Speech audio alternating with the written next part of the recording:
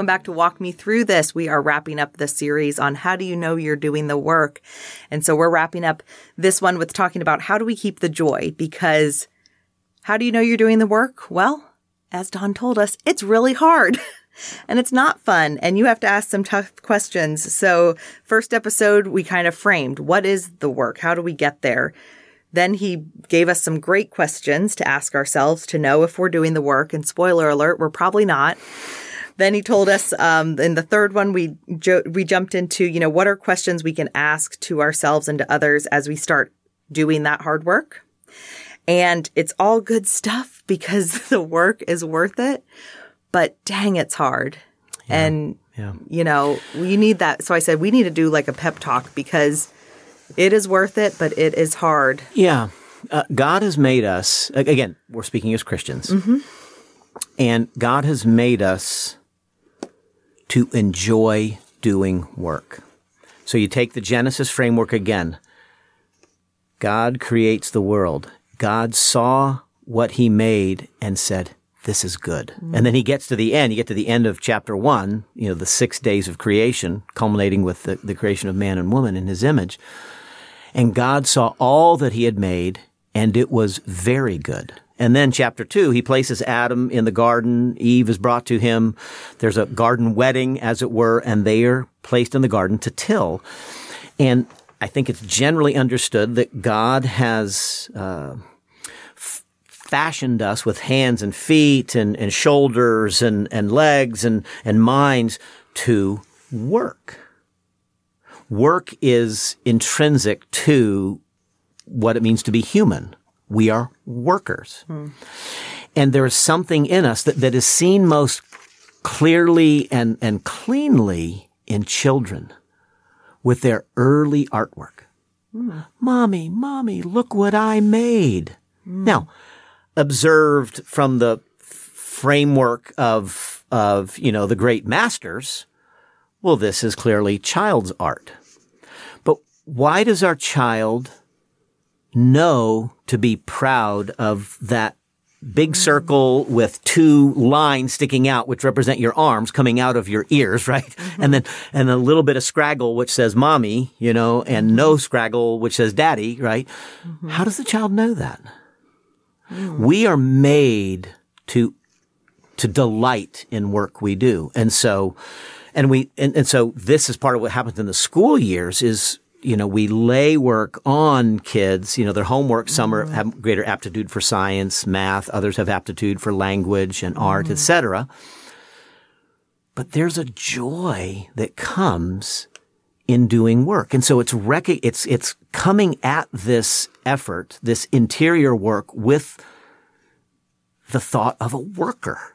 Now, is work hard? Yes, because of the fall with the sweat of your brow, Adam, thorns and thistles. Okay. You have done the work of producing 2 beautiful children. Okay. And what do we call it? You go into labor. What's another word for labor? Work. And yet your labor was hard, but out of it is the fruit, life. You have brought forth from your body. You have brought forth 2 beautiful children. Wow. It was hard. It was painful. It was long. There was 9 months before. So let that I think that almost stands as an image or a metaphor. And so same way, the farmer Adam goes out to plow the North 40. There's a joy in labor, the ache of the body after plowing the field, and then you plant, and then, I'm thinking of Jay Yankee right now. I'm thinking of Jay and Sonia, just what, the beauty of what they do in terms of, harvesting the earth, the fruit of the earth. I mean, you could use creation if there's the joy in the creation, because sometimes work, people like, but it's that there's joy in creating. And so the fruit of this work is you becoming more and more the person God has created you to be. And that's the priceless. And it's renewed in Christ. And so as you're being put back together, you are becoming more than you were before. And so the joy is in, and then some of the joy is, I just appreciate being in a situation where I used to react and fly off the handle. And guess what? I don't react and fly off the handle anymore. I'm free. And so there's a freedom and a liberty that comes in those settings. And so as we do the work, again, and I'm going to stretch this out over time. We often, so you plow, you don't see the corn stalk, 2 days later. I've got the acorns going right now in the children's message. I'm still waiting for that puppy to sprout. Come on, man, you can do it. But the joy when that, I pray it comes up, to see that oak tree, that first little sprout, I'm going to be excited because I prepared the soil and I planted the acorn, but it's God who gives the growth, right? I mean, that's the scripture. So there is this sense of as we give ourselves to this work over time, we get in conversation. There's the joy of Christian fellowship, of just the honor and blessing it is to be in conversation with other people, to know they're praying for you and you begin to pray for them. God has designed us so that we experience deep joy as we share our lives. The biblical word is koinonia. It is fellowship. It's a fellowship in the Holy Spirit. And when we hit, you're plowing and all of a sudden, oh my gosh, I'm holding the old hand plow. Okay. So, and it sometimes is hard work, but sometimes there's a rock under the surface and all of a sudden, boom, we're plowing. Sometimes labor to bring a child here. Oops, they're in breech position. Oh, they got to cut me open. I'll get this kid out. Okay. Sometimes there's complications in this East of Eden world. And so, we then have to do more work to get through this little stretch. And I think that's typically what happens. We're taught the things that when we hit that rock, as it were. So. Oh, I was just about to ask you a question, but I answered it. So I'm going to share and you speak in like I always ask you to. So I was going to ask you, okay, so how do we either keep the joy or keep the faith or what have you? Because when you start doing the hard work, it gets really depressing. And so what I was thinking, though, is I was like, oh, man, that goes back to my example I used with my friend who said, oh, honey, it's going to get hard again. But the game changer was, one, we talked about it openly, honestly, praying for me. And so that when that hard time hit, she had already spoken into me those words of encouragement that when you think it is not working, when you think it is, the end of, that feeling, that's normal. You push through that. Correct. And so it's like, so I was thinking, and I want you to speak more into that, but it keeps going back to those questions from the last episode we just did, where you said, are you talking to people? Are you doing this? Because that goes back to, if you're not doing all those things, that's those pieces of the puzzle. See, I would, you said a few moments ago that doing the work is depressing. And I would say, I would push scratching back on the that. Surface. Yeah. Because I totally there's joy when you see the So fruits. When we're not doing the work and all we're experiencing is the yucky feelings, that's depressing. Yes, but exactly. How do you push through that? That's what I want to talk. So we gather the resources. Yeah. And so what resources have you gathered around you? What people? Because getting in trusted conversation with other people in an earnest, honest, searching, I invite you to speak into my life and tell me truth, that will always produce a measure of joy, sometimes greater, sometimes lesser. But there will be a deep sense of affirmation in the presence of another because God has made it so. When two or more gather in my name, there I am in the midst. Jesus manifests himself in that conversation in the power of his Spirit. Truth is told. And so, yes, the depressing part is I am so screwed up. I need help. Okay, that's the depressing piece. Where do I start? I'm going to get in conversation with a trusted person. And the degree to which what enables us, gives us the fuel to keep going forward is that, hey, that was good. There was insight. I feel better, but more importantly, I feel known. I feel recognized in a way. I feel seen in a way that I haven't been seen before. And I allowed somebody to speak a truth to me, and it kind of hurt because, sometimes you receive that truth and go, ouch. Instead of going back to depression, it's like, God, this is part of that. This is the surgeon cutting to heal. right? So I talk a lot about wanting people to feel connected and seen. That's kind of part of my mission statement. And you just said that about when we feel seen, it gives us the hope to keep going because you know that you're not the only one who's experiencing those feelings, or you're not the only broken person. I mean, that's the whole thing, is that if we kind of spread that message. And so I want to pull back around to where we were in our last conversation, the thing is not the thing, and praying the Psalms. So 150 friends. I think John Calvin wrote about the Psalms as an anatomy of the soul. So every human emotion, every situation we find there. And so as we learn to pray the Psalms, so one of the resources, the trusted friends that we enlist, is God himself. The psalmist becomes our friend. These Psalms give us language when I do not even know how to articulate my pain, my frustration, my anger, my despair, my hope, my joy, my thrill. It's all in there. Don't worry. It's so comforting, because when you see the angry stuff, if you're angry, it makes you feel normal and seen. You can shake your fist at God because they shook their fist at God and go, okay, so I'm not the only one who's felt this way. So the pep talk is the work is worth it. You plow, and over time, you're going to have a harvest. You labor, and you have a child. And so this thing that we call doing the work, again, it's over time. We need to, be assured that we're not short-circuiting it, which is why I say most of us aren't doing the work, because we expect, I planted my seed, where's my fruit tree, Yep. Well, that's why I love that spiral staircase analogy. I'm so glad you brought that up again, because it's just, all of us want to arrive. I mean, there's a reason, what is it? The destiny, it's the journey, not the destination. You hear that quote all the time, but we all want to get to the destination. Sure. We all want to figure our stuff out, but it's that continual staircase.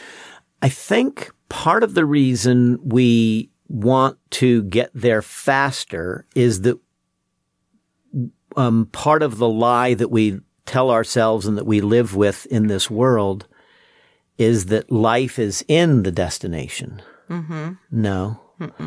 Life is in the work, because that's where we encounter the Redeemer.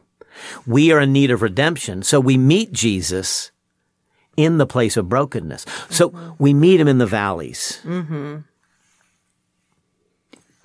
Yeah, on the mountaintop, we all want the mountaintop. But really, you ask anybody, anywhere, when did you feel closest to God? Oof, right after heartbreak. It's always in the valley. And so if he promises to meet us in the valley, we know already experientially we feel closest to him in the valley.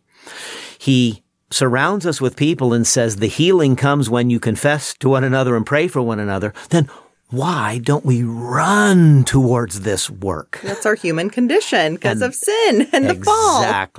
Exactly. And so the degree to which, your ministry continues to be successful, you invite people to be seen. You help them. You're a bridge builder. You're connecting people in the community. And so this thing, you're finding a joy. I remember pre-podcast, Samantha, right? We had the conversation, you're a podcaster, well, I was already planning on it. And so part of my joy is just this thing that's now happening, this conversation, but watching you thrive, watching you enjoy. I love cheering you, from a distance, the bridge building you're doing in the community and with others. And so, but this is just this, I think, last conversation. The thing is not the thing. Life is a scavenger hunt. Well, and I mean, I've kind of shared this, is that for me with the podcast, I thought, so for what God's been doing in my life for 2020, I thought the podcast was for other people. Nah. And 2020 showed me, it's for me. And that's why this, for us doing these podcasts, our hope and prayer is that this helps other people. And it's that moving of the needle. If this just helps spark one new thought, one new conversation, one new something, but dang, I get to sit here and have this, and I get to have this pointed conversation. And I'm more vocal now with the effects that the podcast has had on me and my family, because that's part of it. You always think it's for others, and dang it, God, it's for me. So when I'm looking at wanting to help and change others to solve my problems, correct. Dang, it always comes back my own stuff to work out. You said earlier about Sunday morning preaching, and I'm speaking right to you. Mm-hmm. You know who I'm preaching to? You. Yourself. Preaching to myself. Yep. And old proverb, one person's journey is every person's journey. Exactly. And so the reason... the universal truths, that's what I say. The reason it connects with you is because I'm speaking to my heart. Yeah. And so as I'm speaking as authentically as I know how, doing the work, I'm kind of working out my thoughts in the pulpit, which sounds very narcissistic and very self-centered, but I think there's a truth to the preacher has to preach first to themselves. Yeah, well, because that's the whole thing, though, and that's where I feel like with my podcast taught me. I thought, let me I'm doing this service. I will bring wisdom from on high. And in my own defense, it's because all of those conversations spoke to me, and that's why I wanted to share them with people in hopes that it would speak to others. Mm-hmm. But it's that, but we also talk about you can't help others unless you've helped yourself. And that's why I'll writers, speakers, all of that. The good ones, the ones who are making those differences, it's because it's their own stuff. They're doing the work. Yeah. And so there are some songs that you hear them and it speaks to your soul. And that's a song that's probably written out of a place of human crisis and thing. And then there are some songs that are they're just supposed to be woohoo, and there's some books that you read. Yes. And some books you read and go, those had all the right words, but there was no oomph. Yep. There was no there. This is a really silly example. But Taylor Swift. Yeah. I am a Taylor Swift fan. Swift. And I remember listening to an interview of hers, and I mean, this is at least 10 years ago. And she had just written an album, and she was talking about she wrote a love song, and she was talking to another artist who had written a love song, and she said, "Oh my gosh, you must have been so in love when she wrote that song. Who were you in love with?" Because she was trying to get this other artist, and the other artist was like, "Nobody. I wrote that from a dreamy perspective." And that was, T Swift before all of her relationships. Correct. When she was writing love songs about, Romeo and Juliet and Marry Me, and everything was so just blah. And now that she's had real life, I listen to her music, and other people might still not be a fan, and that's okay. But for me, because she has gone through some stuff, it's you feel yes, this is so much more authentic than the bubblegum stuff. Absolutely. And that's a silly pop culture example, but But this is how God intends it to be. The reason the psalmists speak to our souls is because it is born out of the deep existential wrestling before the living God. And that's why when you realize that the people in the Bible, they're not perfect, they're human. Yeah. There's a shirt, it's it names all the people, I can't even think, but be like this, be like that. And it's I mean, we're all human. Yeah. And that's why the more you dig into scripture, I think, coming from someone who often asks questions well, how do I know? How do I know I'm reading the right, but just seeing them as more and more human for me is more comforting. Yeah. Because it's more attainable. Our goal is, it's a bit overused phrase, but to be, the best version of ourselves. Mm-hmm.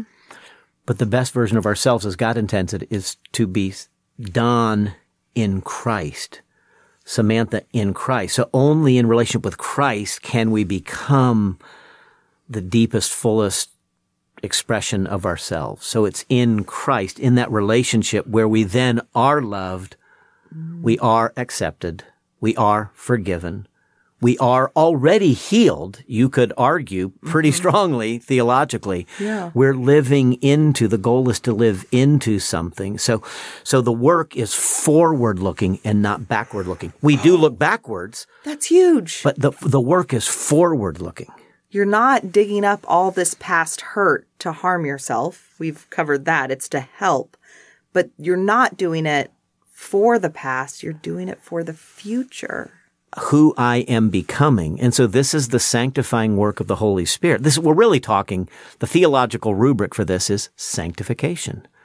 We are becoming from one degree of glory to another into the image of Christ. Oh, so thank you for the opportunity as sanctification? That's it.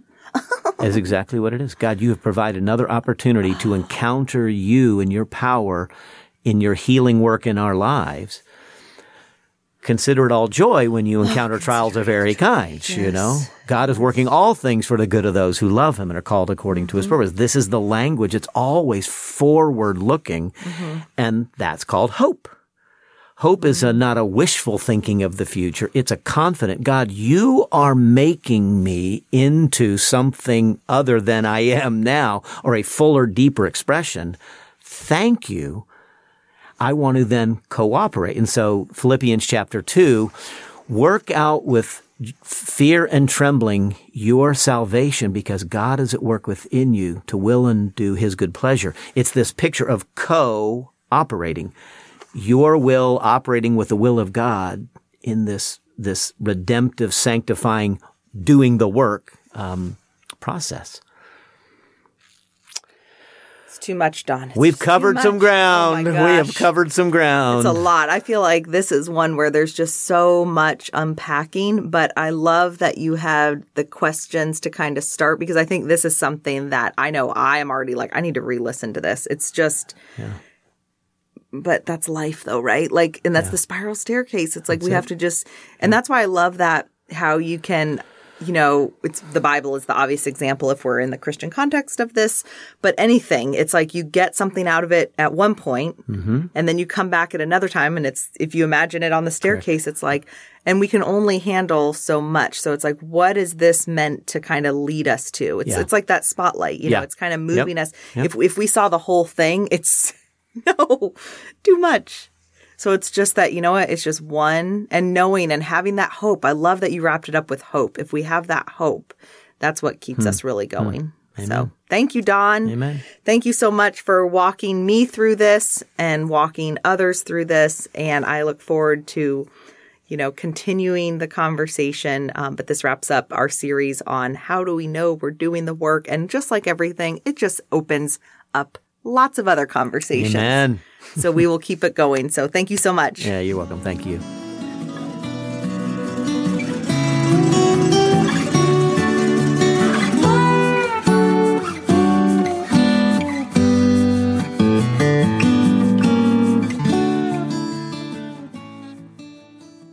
That was the greatest thing I've ever heard.